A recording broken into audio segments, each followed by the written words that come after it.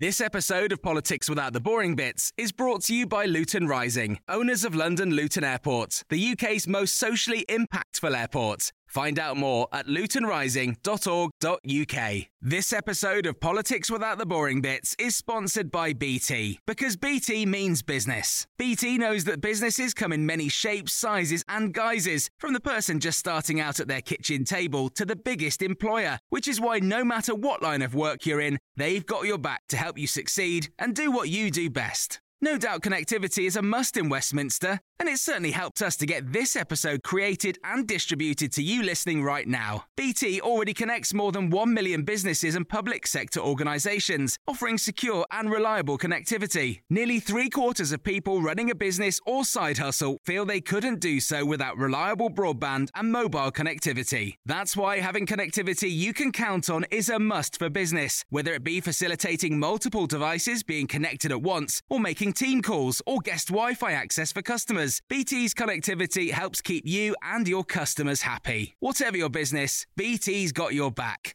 Search BT's got your back.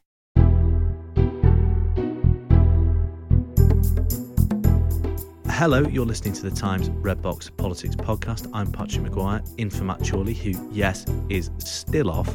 On today's show, I consider the question of whether Edward VIII would have presided over a different Britain and a very different monarchy had he not abdicated.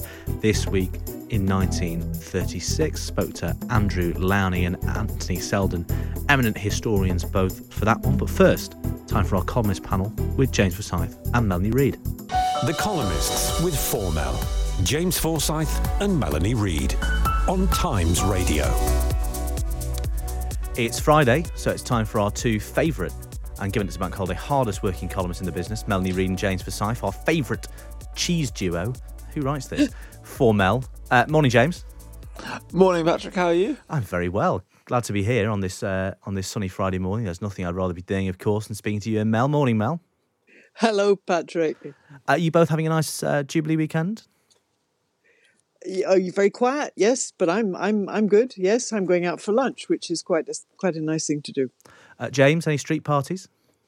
No, I'm quite concerned because I've got tickets to the cricket on Sunday, but seeing as 17 wickets fell yesterday, I'm not quite sure whether I'm going to make it or not. Yeah, I'm not sure there'll be much cricket to watch by then, sadly.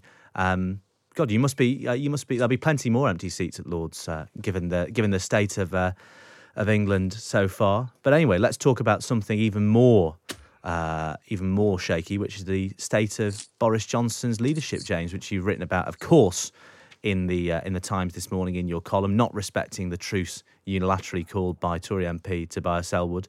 You say the Tories are trapped between mutiny and paralysis, which I think is a nice way of thinking about it. We are, it's the equivalent of playing football in the trenches at the minute, isn't it? I think the problem they've got is they are fundamentally split on the leadership question. If the 54 letters go in and there is a no confidence ballot, Boris Johnson won't win it overwhelmingly. I think those who know the parliamentary party best think he would probably win it by a smaller margin than Theresa May won her vote in 2018.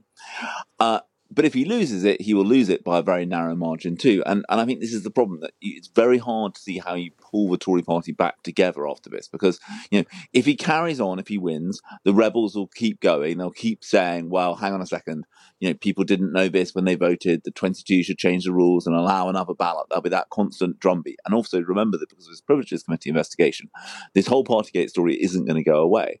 But if he loses and you end up in a leadership contest, one Tory who's considering sending in a letter said, that he worries about a kind of Mark Antony candidate in those circumstances, someone who kind of runs essentially on a platform of avenging the slain leader. And so I think this is just so difficult for the Tories because they are split on the question of leadership, and I don't see how they can resolve that, because this isn't about policy. This is about the individual at the top. Do you think the rebels, and I'm always loath to use a term like rebels because it implies a degree of centrally planned organisation. Now, it depends on who you talk to, whether you believe that to be true. But I think the reason this coup has developed such momentum is that there is no grid. It's a genuinely organic drip, drip, drip in the wake of Sue Gray and events last weekend. So in that respect, this is almost a slightly facile or, I'm looking askance at the wrong question almost. But do you think the question of timing, they've timed it so they've had to call a sort of self-enforced truce over the Jubilee weekend, and even if there is a vote next week, Johnson might win it, and then you're looking down the barrel of 2 by-elections the Tories are very pessimistic about winning. Do you think that it's a rather inopportune time to pull the trigger? Yeah, I think this is an organic kind of uprising. I don't think there is anyone with a spreadsheet coordinating it all.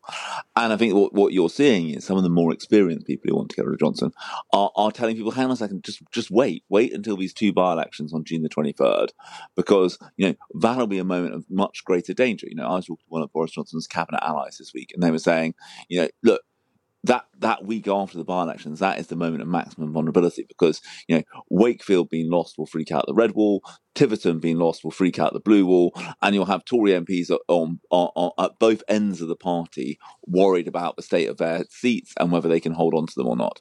And so I think this is, I think what you will see in slightly kind of comic scenes on Monday will be some of the more experienced people who want Boris Johnson to go, trying to intercept some of the younger people on their way to see Graham Brady say, no, not now. Wait 2 weeks. That'll be a much better time for this. Mel, there's a great line in James's column, a quote from a Tory MP who notes that Boris Johnson makes Harry Houdini look like Mr. Bean, such as his ability to escape even the tightest of binds when you think he's about to drown in the chains at the bottom of the tank. He suddenly escapes and swims to the surface. But from where you're sitting, do you think, do you look at this and think this is the last days of Boris Johnson? I do, and I listen to you guys, and I'm out with the Westminster bubble, and from where I sit, and from where an awful lot of people listening to this show will sit, is this extraordinary distortion of priorities between what's best for the country and what's best for the Prime Minister. That's what is going on at the moment. Is this survival fight of this man who I think the polls now show that the majority of people don't trust or have much faith in, and there's another line in James's column about the dislike of MPs who are quote spending too much time with their inboxes. In other words, they're listening to their constituents, which is their job. And, it's that kind of absolute Kafkaesque use of what matters here. And, I'm embarrassed for nice, honest Tories. I really am. I just think we've got ourselves into this. It's good drama. I'm enjoying the drama, but it's pretty sad, really, isn't it? I'm looking at the pictures now, James, of Boris Johnson arriving at St Paul's in his morning suit. He seems to be getting a lot out of the higher fee for that one. And the greatest asset he has at the minute, isn't it? I think it's fair to say, if you talk to Tory MPs as we do daily, is the slightly underwhelming field of potential successors. There's a consensus that Rishi Sunak has had too difficult a spring. Liz Truss.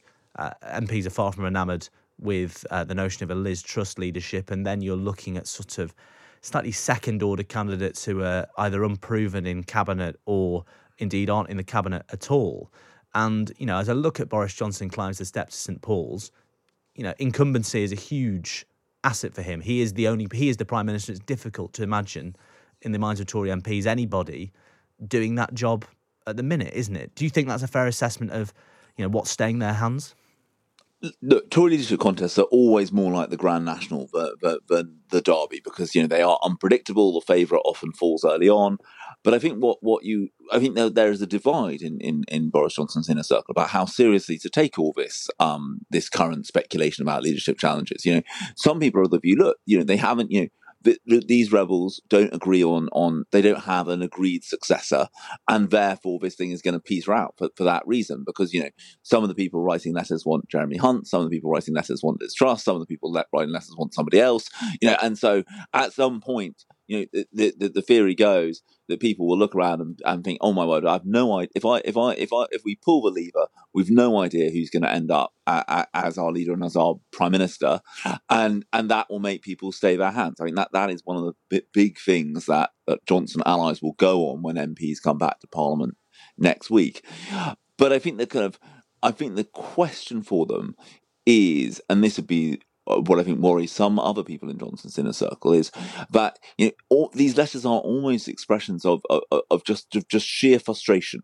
That people have the reason that there isn't an organised plot, as you said, Patrick, is because people can't agree on when the right time to strike is, who the preferred successor is. But I think what you see in a lot of these letters is people are just fed up to the back teeth of all of this drama. Aren't we all? And that's quite enough politics for bank holiday, I think. As we begin to give thanks to the Queen, let's move on to something that's stressing out real people, shall we? The absolute chaos at airports. The boss of Ryanair today has advocated bringing in the army. The state has thoroughly failed when people make that appeal. Mel, what do you think is behind all of this? Do you think it's, we've forgotten how to do everything as a consequence of lockdown, or do you think the government have messed this one up? Well, I think I should say at the outset, I have skin in the game. My son works in the aviation industry, so I'm, I see another side to it. I think there was during COVID, the aviation industry was left to swing in the wind. There was very little support. They had to pay off an awful lot of people. An awful lot of people were made redundant. And to rehire those people requires lots of training and vetting. Security staff, air crew, ground crew. These aren't people that you can just.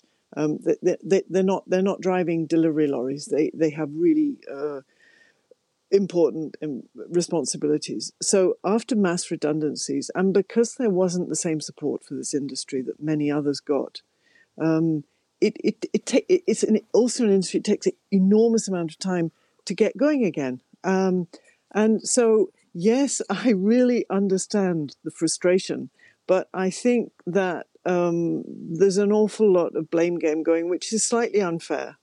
I think people have got too used to cheap flights, and I think we have to understand. I really understand how poor people feel about not being able to get away. It must be horrible, but there are two sides to this story. But do you worry? Do you and your son worry that this will put people flying off? People are flying all together. A 3-mile queue at the airport, waiting in the car park to just go through security. Do you worry that this is going to make us? But it sounds like you think it's a good thing that this might make us reassess our attitude to, finishing work on a Friday and ending up drinking sangria in a Spanish square by 10 o'clock. I remember reading that there was something recently, a report which showed that the one thing that people keep, they cut down their other subscriptions, they cut out luxuries, but the one thing they all look forward to is a summer holiday. And I think it's something which almost every family craves and needs. So I think the aviation industry will continue and will be needed. But I do think there will have to be, maybe we'll have to see prices going up. And maybe that's a good thing for the world, for the climate as well. James, Grant Shapps is in a tricky situation, isn't he, the Transport Secretary, because you've got these huge queues at airports, you've got people's bank holidays being ruined, you get the inevitable clamour for the government to do something, anything, and as I was saying earlier, Michael O'Leary saying bring in the army, that the government is scrabbling around for a solution when it's facing that call. What can Grant Shapps do? What is the mood in government about this? Do they feel that they have to do something, or is this something the aviation industry and the airports are going to have to solve themselves? I think the first thing is that this isn't a uniquely British phenomenon. You know, you look at the queues at Dublin Airport or Schiphol Airport, and they are almost as bad. I think the problem is it's this classic post-COVID problem, which is the demand comes back much faster than the supply, and I think the problem has been compounded by the fact that the aviation industry is keen to make up for several lean years. You know, laid on lots of flights and.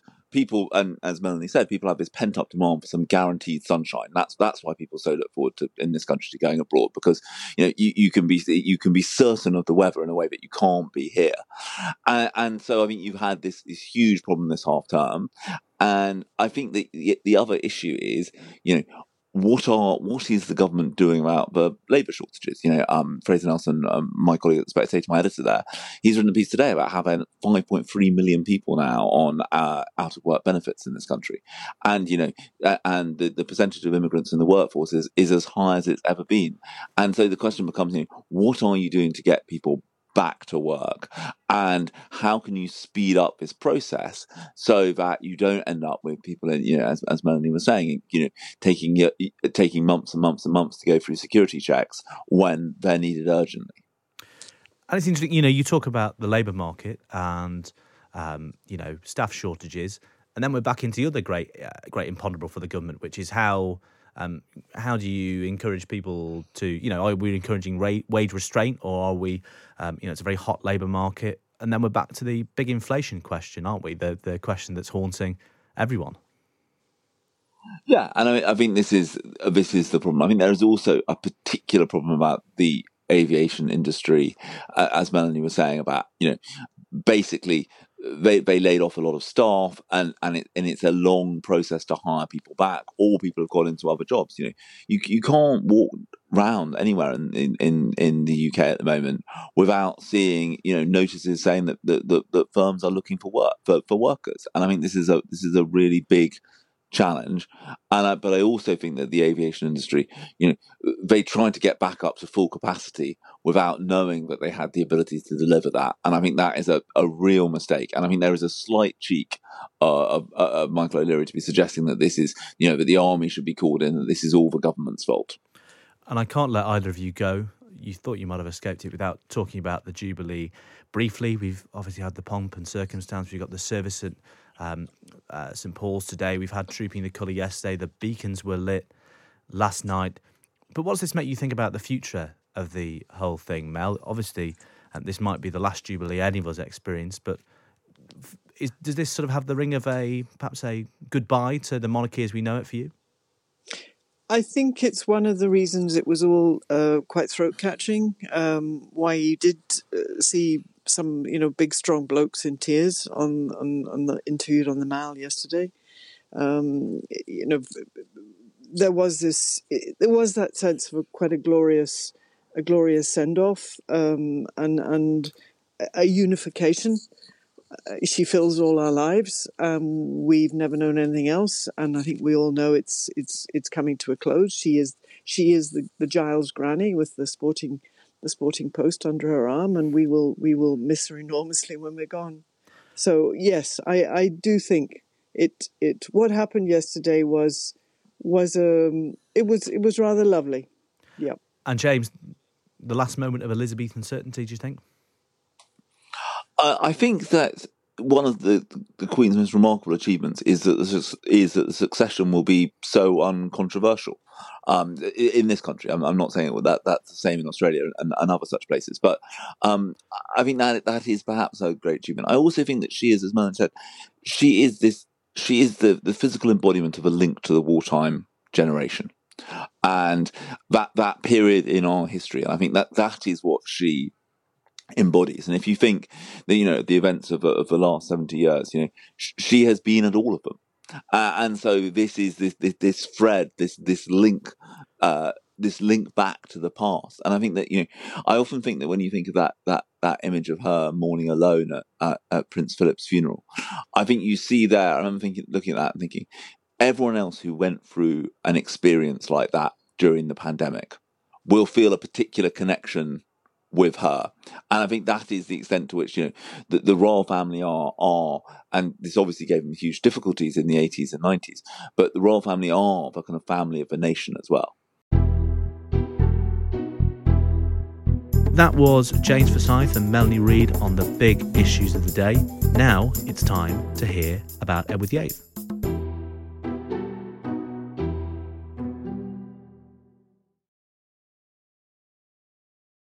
This is the Red Box Politics Podcast. Now it's time for this. The Big Thing on Times Radio. In times when nothing stood but worsened or grew strange, there was one constant good. She did not change. That was Philip Larkin, of course, who else on the occasion of the Queen's Silver Jubilee 45 years ago. And it's a verse that speaks to what many Britons would see as the Queen's foremost virtues: restraint, impartiality and moderation, even at times of the most intense political tumult. But what if it had all been different? Elizabeth is the only monarch most of us have ever known. Post-imperial Britain has grown up as she has, through once unimaginable social, technological and cultural change. Yet it's all too easy to forget how contingent her reign and this weekend's celebrations really are. 50 years ago this week saw the death of the Queen's uncle, the monarch who was once Edward VIII, by then long exiled to France as Duke of Windsor. He ruled for just over 11 months in 1936 before giving up the throne to marry the twice-divorced American socialite Wallis Simpson on this very day in 1937. But you must believe me when I tell you that I have found it impossible to carry the heavy burden of responsibility and to discharge my duties as king as I would wish to do without the help and support of the woman I love. Incidentally, his best man when he married the woman he loved turned out to be the grandfather of the guy who went on to found Pret a Manger, as if the abdication crisis wasn't a profound enough national trauma. Edward, of course, was the first English monarch to ever give up the throne voluntarily, a course of action his niece won't even contemplate at the rude old age of 96. His abdication came after a constitutional crisis that proved his determination to be a very different model of British monarch. Interventionist, outspoken on questions of foreign and domestic policy, drawn to controversial figures on the fringes of British politics like Winston Churchill and Oswald Mosley, and disdainful of the conventions that have made the Elizabethan age such a durable one. In the teeth of fierce opposition from the Church of England and his own government, Edward wanted to go over the heads of his ministers and ask the people directly to approve the marriage that they wouldn't, a move that might have upended the constitution as we have come to know it. And then, of course, there's the very small matter of his extensively recorded Nazi sympathies and collusion with Hitler's regime during the Second World War. Perhaps the better question is not what Britain and the monarchy would have looked like had he reigned for any longer than 11 months, but whether they would have existed in any recognisable form at all. No wonder his father, George V, prayed that nothing would come between his niece and the throne. These are big questions to contemplate on a day that celebrates his niece's long reign and how unimaginable it is to think that things might have been different. So I spoke to Andrew Lowney, a historian and author of Traitor King, the definitive account of Edward VIII's wartime indiscretions, to get his view on what might have been. Yes, I mean, in some ways he thought himself as a modernizer. He wanted to interfere in constitutional matters. He did. He tried to change the Anglo-German naval agreement of 1935. He played down the remilitarization of the Rhineland in 1936. So, in fact, the courtiers were so concerned about him. He differs from his niece in two factors. One is this lack of impartiality. And the other is the fact that he was extremely lazy and had no sense of public duty. And the courtiers, people like Baldwin, prayed each day that he would die in a steeplechasing accident, because the last thing they wanted was him to come to the throne. He had these cousins. Philip of Hesse have just been in the news recently because of his maneuverings with the Pope. But he had various German cousins who were Nazi generals, and he was very close to them. They were used to target him to try and push Britain into the German sort of sphere of influence. He spoke fluent German. He saw himself as a German. He was 14th, 16th German. He believed in the Führerprinzip. In fact, to the end of his life, he thought Hitler was a good chap and remained anti-Semitic. And therefore, the Germans targeted him as Prince of Wales and as king, and were distraught when the abdication came along. And one of the underlying themes of my book is that the abdication has to be seen in the light of his career afterwards, his sympathies for the Nazis. And I think part of the reason that the royal family froze him out was not so much the abdication, but the fact that they knew him to have been a traitor. George VI was monitoring this literally on a day-by-day basis. We know that from the archives at Windsor. He was copied into pretty much everything, and he had spies everywhere reporting back to him. And indeed, Baldwin didn't want the Prince of Wales or then the King to have the red boxes because he was so indiscreet. And uniquely in British history, the Prince of Wales was put under surveillance by his father, including Wallace. And that revealed that far from being a great love affair between the two of them, they were both having affairs with other people at the same time. So it's a very murky story. And if he had come to power or continued in power, we would have probably come to an accommodation with the Germans. The war would have been very different because we would probably have had sort of Nazis running up Pall Mall, but also all the forces would have been directed at the Soviet Union. So we would have a very different post-war world there too. And indeed, a lot of writers have speculated about what would have happened, whether if he continued in 1936 or in fact been brought back as a puppet king, as he hoped in 1940, and what the consequences would have been.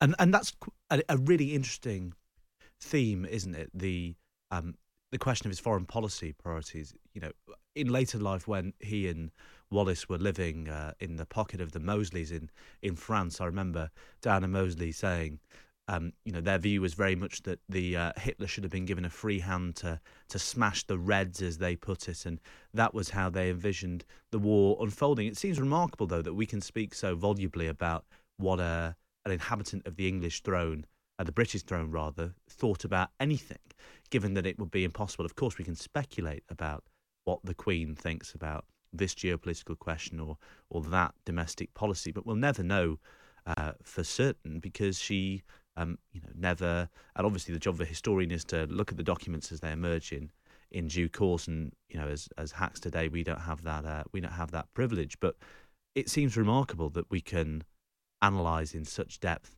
what he thought about anything. And another interesting question, of course, is the speech he would have given on in the midst of the abdication crisis, going directly over the heads of his ministers and asking the public essentially to give him their direct approval for his union with Wallace Simpson. And I think that, isn't it, that speech he was stopped from giving by Baldwin, in which he asked the public to take their time to consider this hugely controversial marriage, is another indicator, isn't it, of the fact that he had no regard for the conventions that have served his niece so well, i.e. the idea that the Crown can only work in Parliament with the consent of its ministers. He was determined to be Britain's first genuinely populist monarch, wasn't he? Yes, he was, and he did make a lot of changes. And he got rid of various sort of stuffy rules when he was there. I think he also had lost the will to fight. Wallace had threatened, had begged him to not go ahead with her, and she felt trapped in this marriage because he had threatened to commit suicide. So, she wanted to get out. And Churchill, who'd been, of course, the leader of the King's Party during the abdication crisis, eventually realized, as he said, that our cock won't fight. So he was slightly persuaded not to say some things he wanted to say, and Winston Churchill wrote that abdication speech. But I think at the same time, he just lost his nerve. And it was only later, when he realized he needed to pick himself up to Wallace, and he realized what he'd lost, that he began to intrigue again. And he continued intriguing and trying to upstage his brother, really from 1937 onwards, and behaved in very similar parallels to the modern day. But there were debates over finances, over security, over curating the story, over the bad parenting, etc. And is there a case? Sorry, Andrew. Yeah. Is there a case for the defence to be made at all for Edward? Obviously, we look at the question of his Nazi sympathies, as your book does, so brilliantly, and clearly he was on the wrong side of the great geopolitical questions of the age, if you want to put it like that. But is there a case for the defence to be made in that he was a man clearly that superficially at least, perhaps seemed alive to the great social challenges of the age. Attlee praised his genuine solicitude for the unemployed upon his ascension to the throne. Interrupt you there. There was no genuine solicitation for the underdog. He showed no interest in them. It was all spin at the time with the Welsh miners. He never got involved in the 30 years after the abdication any charitable work whatsoever. It was all about him. So no, I mean, clearly his brother and other members of the family had been supporters of appeasement, but they realized that they couldn't negotiate with Hitler and they would have to go to war. And he didn't realize that. He was intriguing against Chamberlain in May 1940. He came back and tried to create a peace party. He tried to incite isolationists when he was sent to the Bahamas. He communicated with the Germans in code during wartime, which was a capital offense. He hid his dealings with the Nazis. He didn't report them to the authorities. We have chapter and verse of this in captured German documents after the war, which of course the British establishment tried to suppress because they could see it was so embarrassing. So I think there's no good case to be made for the Duke of Windsor. I mean, people have in the past, I'm afraid, stepped back from drawing the obvious conclusions because most royal biographers are very deferential and don't want to upset the royal family. They depend on the royal household and communications department for their access to material. But the fact is, it's perfectly clear this man was a traitor to the country. And it was well known from pretty early on. So this revisionist case that he was a reformer, a man of his age, is actually a mark, you'd say, given he was so determined to, I think H.G. Wells had a lovely phrase that he was a gadfly reformer. You know, his determination to be a gadfly and to, cock a snoot at the establishment was actually a reflection of sort of petulance and vanity more than any genuine philosophical or ideological belief in any of the causes he temporarily espoused for 5 minutes at a time. No, he was completely self-entitled and self-obsessed. He did nothing for anyone else. I mean, my book is filled with stories of him being disloyal to people, letting people down, being venal, being corrupt, covering up a murder, dealing with currency infringements, black market currency work. And I'm afraid the man had no redeeming features whatsoever, and we were saved by the abdication. So I think all this spin about him being a modernizer is just that. And one final question, Andrew. It's a question I've posed to other historians of the period. In the event that he doesn't abdicate and we go into the war with Edward VIII as monarch, does the monarchy still exist today? Indeed, does Britain, as we know it, still exist today? Well, that's an interesting question. I mean, and who knows? I mean, there are just too many variables there. We would certainly not have had Churchill as Prime Minister. Chamberlain would have continued and probably Halifax taken over from him. And who knows what would happen to the monarchy under a Nazi state. I think it would have certainly had a very modest role to play. And it would probably not be as vibrant as it is now. Andrew Lownie, author of Traitor King, thank you very much indeed. Now, in his abdication address to the nation, Edward VIII mentioned the government and the man whose responsibility it was to tell him that up with his marriage to Wallis Simpson, the establishment would not put Stanley Baldwin, the then Prime Minister. The ministers of the Crown, and in particular Mr. Baldwin, the Prime Minister, have always treated me with full consideration. There has never been any constitutional difference between me and them, and between me and Parliament. Now, Sir Anthony Seldon knows the history of the British Constitution better than most people. He's the preeminent political historian of the 20th century, and we spoke about what would have happened had Edward VIII ignored those entreaties from Stanley Baldwin and the Church of England and clung on to the throne in the face of all their opposition. Without a shadow of doubt, had he stayed on the throne, we wouldn't have a monarchy today. And consider there was the famous address he wanted to make at the time of the abdication crisis, appealing to the public over the heads of his ministers, making a direct personal appeal to the public to consider his desire to marry Wallis Simpson. In the end, he abided by the Constitution, that unwritten, uncodified convention that the monarch can only act with the advice of their ministers. So you think a sort of popular monarchy that he envisioned, with a direct political link between the king and the public, would have been totally unsustainable? So Britain has a head of state, the monarchy, and it has a head of government, prime minister, and it works. And it's worked so well with Queen Elizabeth II because she has observed the correct relationship and has not tried to exert political power. Edward's father, George V, did try and exert political authority occasionally, as did Victoria, and though decreasingly so during the course of her 64-year-long reign. Look, it's easy to spin a yarn about Edward VIII as a man interested in the condition of the people, a populist, a modernizer, but it's false, and it's false for a number of reasons.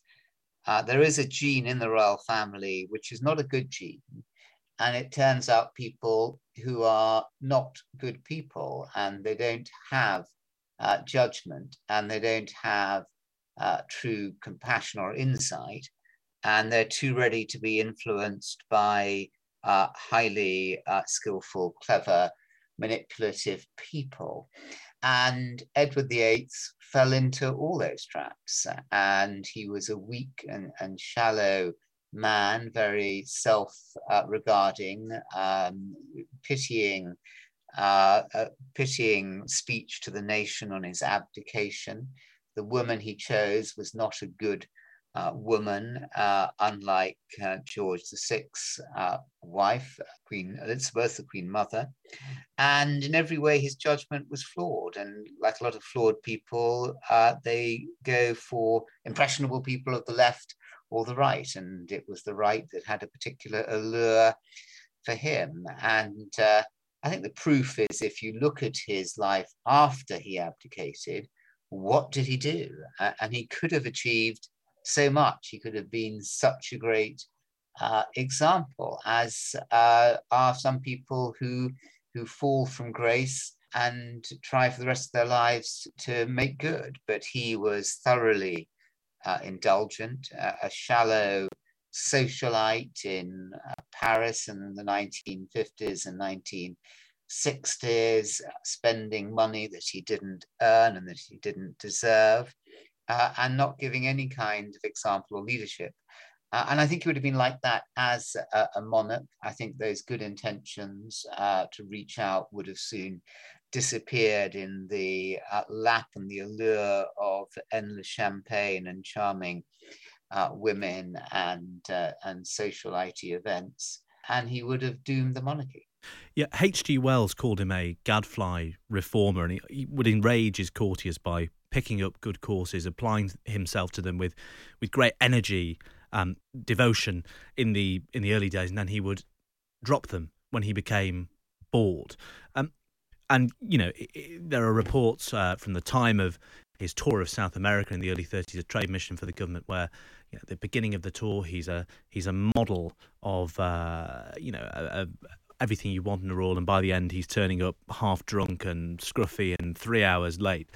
It's a really interesting contrast, isn't it, between the impeccable image of duty the Queen projects. We have no idea really what the Queen is interested in. She presents this sort of stoic impression. She turns up to everything, or at least did when she was physically capable of doing so.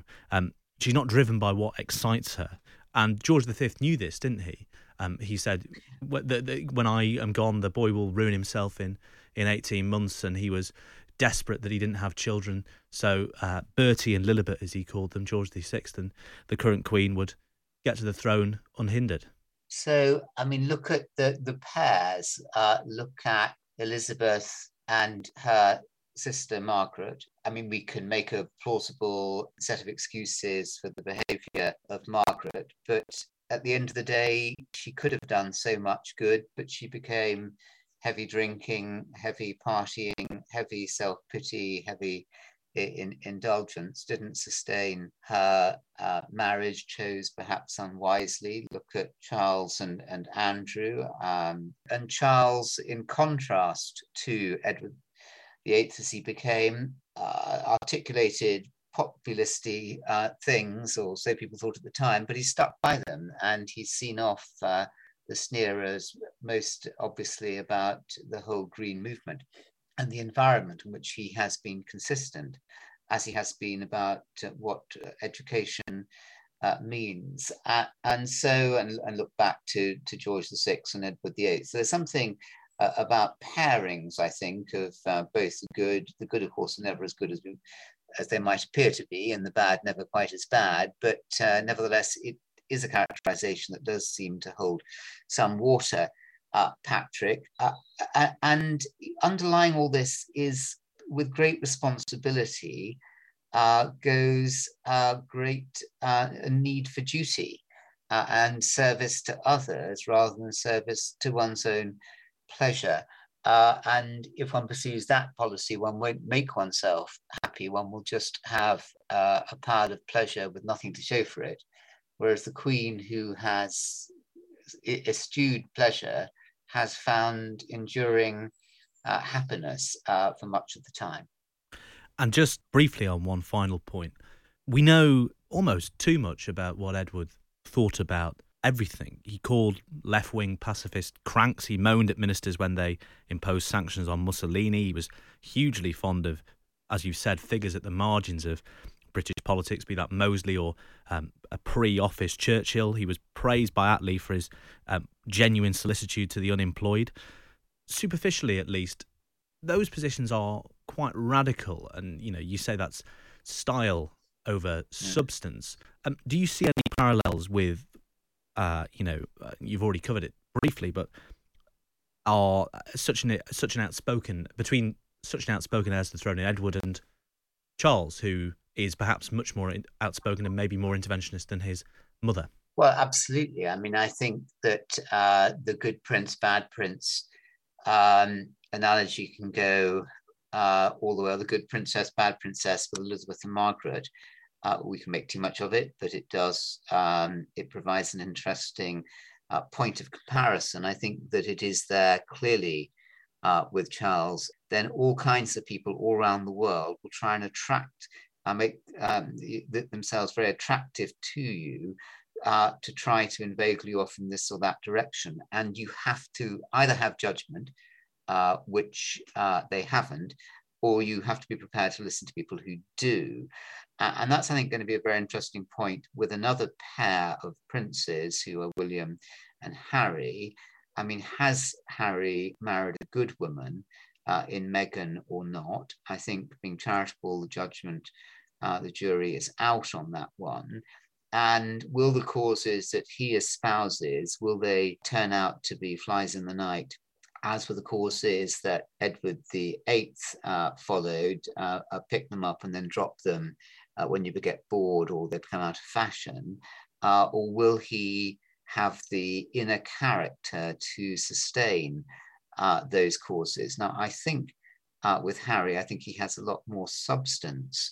And, it's difficult. It's difficult to be the younger sibling of somebody who is already or will become the monarch. Obviously, in Edward VIII's case, he did become the monarch himself. There are enormously difficult challenges. It's very easy to be clever and snipey from the side, but nevertheless, the principle stands: who are you there to serve? If you're there to serve your own pleasure, you will fail and fall. If you're there to serve the country in the way that Her Majesty has done so superbly, then you will be honoured and you will fulfil the duty, and you will see the monarchy, help the monarchy continue deep into the 21st century. So all to play for.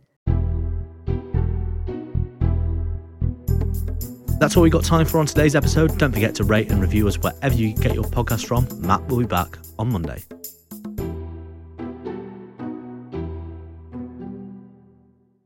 This episode of Politics Without the Boring Bits is brought to you by Luton Rising, owners of London Luton Airport, the UK's most socially impactful airport. Find out more at lutonrising.org.uk.